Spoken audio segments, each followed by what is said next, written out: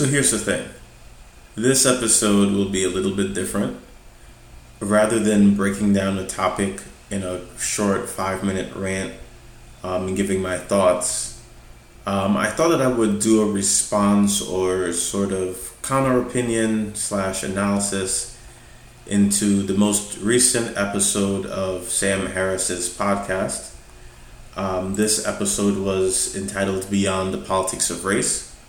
His guest was Coleman Hughes, who is a writer of sorts.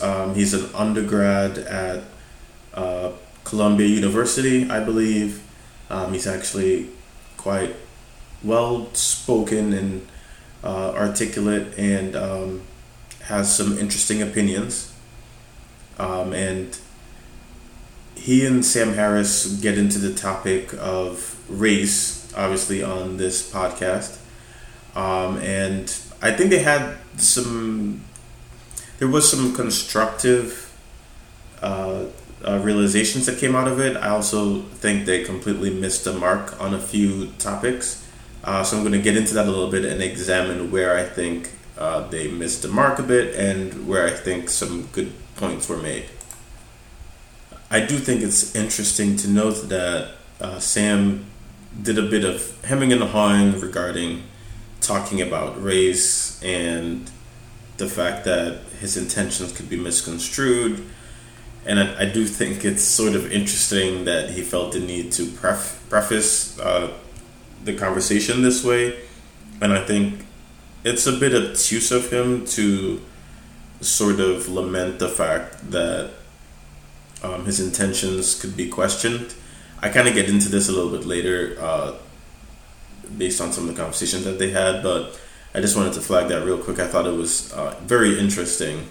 I definitely feel like, even in spite of even giving him the benefit of the doubt, which I do, I do have great respect for Sam Harris as an intellectual, but even giving him the benefit of the doubt with his intentions, I think it's a little bit strange. It's interesting to say the least that he doesn't get why his intentions would be questioned when tackling race, even with a black man.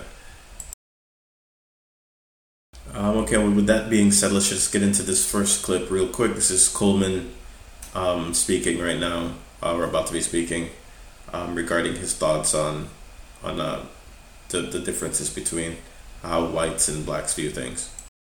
Yeah, I totally agree with that. And the other irony here is that when you actually poll black people and ask them what they believe on any given topic, whether it's racial preferences or, the influence of rap on society, you sometimes find astonishing results, which would be astonishing to some people, right? We can get into these polls, but for example, Gallup did a poll in 2016 that found that over 50% of black people said that race should play absolutely no role in college admissions.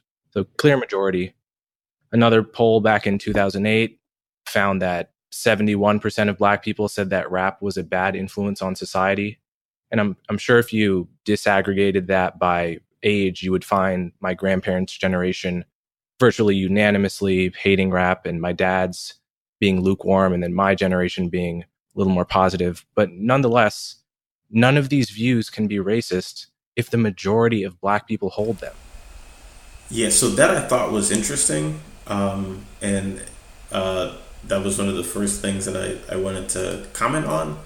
I think that, I understand where he's going with it. I understand the point that he's trying to make. But it's just false to say that a view cannot be racist if a white person holds it, or just because a white person's hold it, if the majority of black people also hold the same view. That doesn't really make sense. I don't think that holds water because, first of all, not because black people hold a view that affects or pertains to the black community doesn't mean that their view is correct. Okay? Secondly, people in the white community could hold this very same view as those in the black community for entirely different reasons. So to say that it's not racist for someone in the white people to hold the same view as black people doesn't really make sense as a standalone statement. I'm not making the claim that it is racist, like it automatically is racist regardless of whether or not black people agree with it. Of course that's not true. I'm just saying that it depends on the situation. It really depends on individual to individual, because again, two white people could hold the same view for different reasons. A white person could hold the view that hip hop music is detrimental to society, and another white person could hold the same view, and they could hold those views for entirely different reasons. It doesn't mean that they're both racist. It doesn't mean that neither of them are racist. It could be that one of them is racist and one of them is not, or it could be that neither of them are, or it could be that both of them are. So it's a bit more complex than he's making it out to be. So I just, that was the first thing I wanted to disagree with. And just to circle back a bit, this is Coleman revisiting the topic of affirmative action. Yeah, well, there's a framing effect here too. So if you ask the question, do you support affirmative action? And you ask it that way, you'll get majority support among black people. And if I'm not mistaken, you'll get a slight majority among white people too. But if you just phrase it a different way, which is to say, if you just give a straightforward definition of what affirmative action entails, you get minority support among blacks, which is to say majority dissenting, right? So the 2016 poll I just cited, I think the way they phrased it is race, ethnicity, quote, should not be a factor at all in the college admissions process. So that seems to me an utterly clear definition of what affirmative action is. But if you just ask, there's a poll like 1 year earlier or 1 year later, I can't remember, that just asks it as affirmative action and gets a totally different result, which suggests to me that affirmative action has a kind of political halo around it. I do find it interesting that his conclusion is that there seems to be a halo effect around the term affirmative action, whereas I think the more obvious and simple conclusion to draw would be that perhaps people don't understand exactly what affirmative action entails. It's not uncommon for people who aren't necessarily politically or socially aware or active to have a vague, or think they have a vague understanding of a concept. But if they were asked to explain it, they would probably give a definition that was only half correct, if correct at all.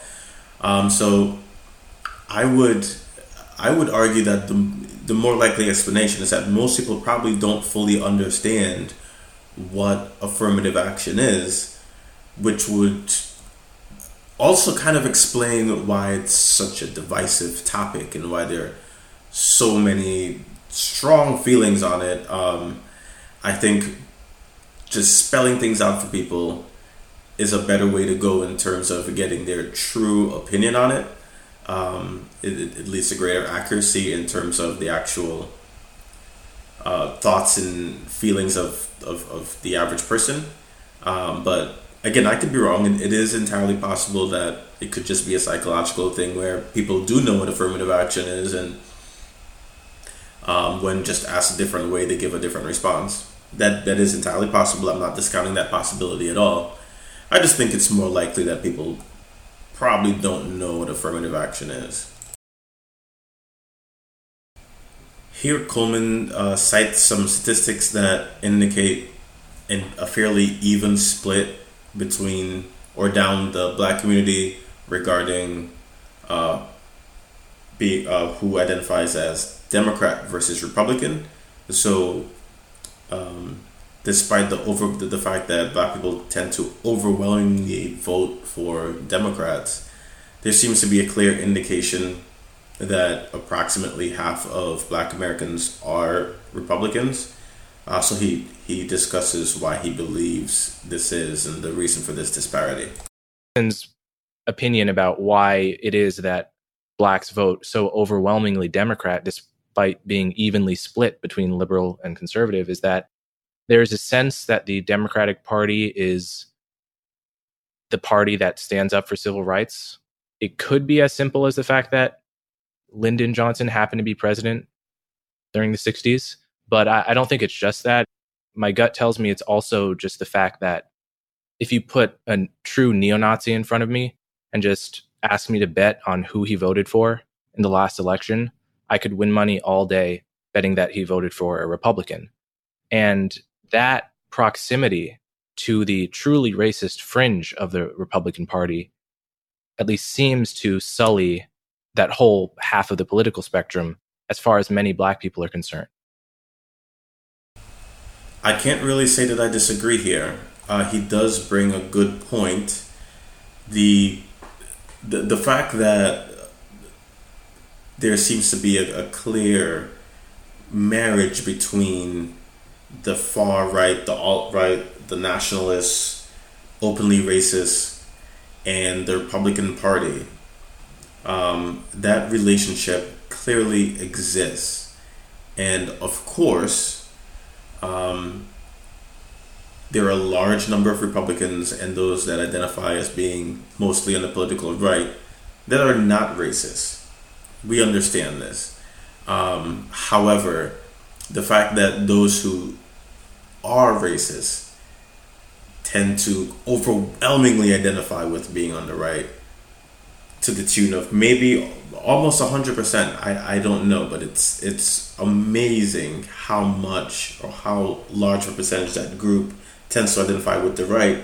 And not only do they identify with the right, it's rare that even the moderates on the right will completely disavow them. So they seem to have a home there on the right, and that is problematic. That relationship is problematic for black people. It's difficult to vote Republican when that's the association in your mind. It's also difficult to trust Republicans at all when you know that someone who is racist is also likely to be Republican, even though a Republican is not necessarily likely to be racist. So it is an interesting dynamic, and one for which I'm not sure that there is an easy solution to. But I would argue that it would be the onus would be on those of the moderate Republicans, those that are more centrist, right leaning, to sort of create that distance. I think it would be in the best interest of that party. Okay, so this is another great talking point. Coleman directly addresses what racism is really, and specifically the Starbucks incident as an example. But if someone behaves in a way that I find objectionable, but hasn't said anything racist, I think people tend to make these kind of subconscious claims about other people's motives. They tend to mind read a lot. And instead of attacking what you say, they impute motives onto you. So what is the bright line? I guess it's just behavior that is clearly racially skewed. I mean, you could look at an instance like the Starbucks fiasco recently, where two black men were arrested for going into a Starbucks, not paying for anything, asking to use the bathroom. And it just seemed like it was too quick. The fact that the worker at Starbucks called the cops on them, it just seemed too quick to not have been racially motivated at all. And on some level, we just can't know. So it's hard to actually be agnostic because the incentives are just to have an opinion, right? If you go out on Twitter and you say, well, I don't know, I actually don't have an opinion on whether that was racist, then you'll be accused of equivocating about racism. So I think he raises a good point here about the only truth that you can really find in most of these situations, or really pretty much any given situation where you suspect racism may be a factor, is to be agnostic. I mean, this is absolutely true. It's difficult to really dispute this. What I would add to that,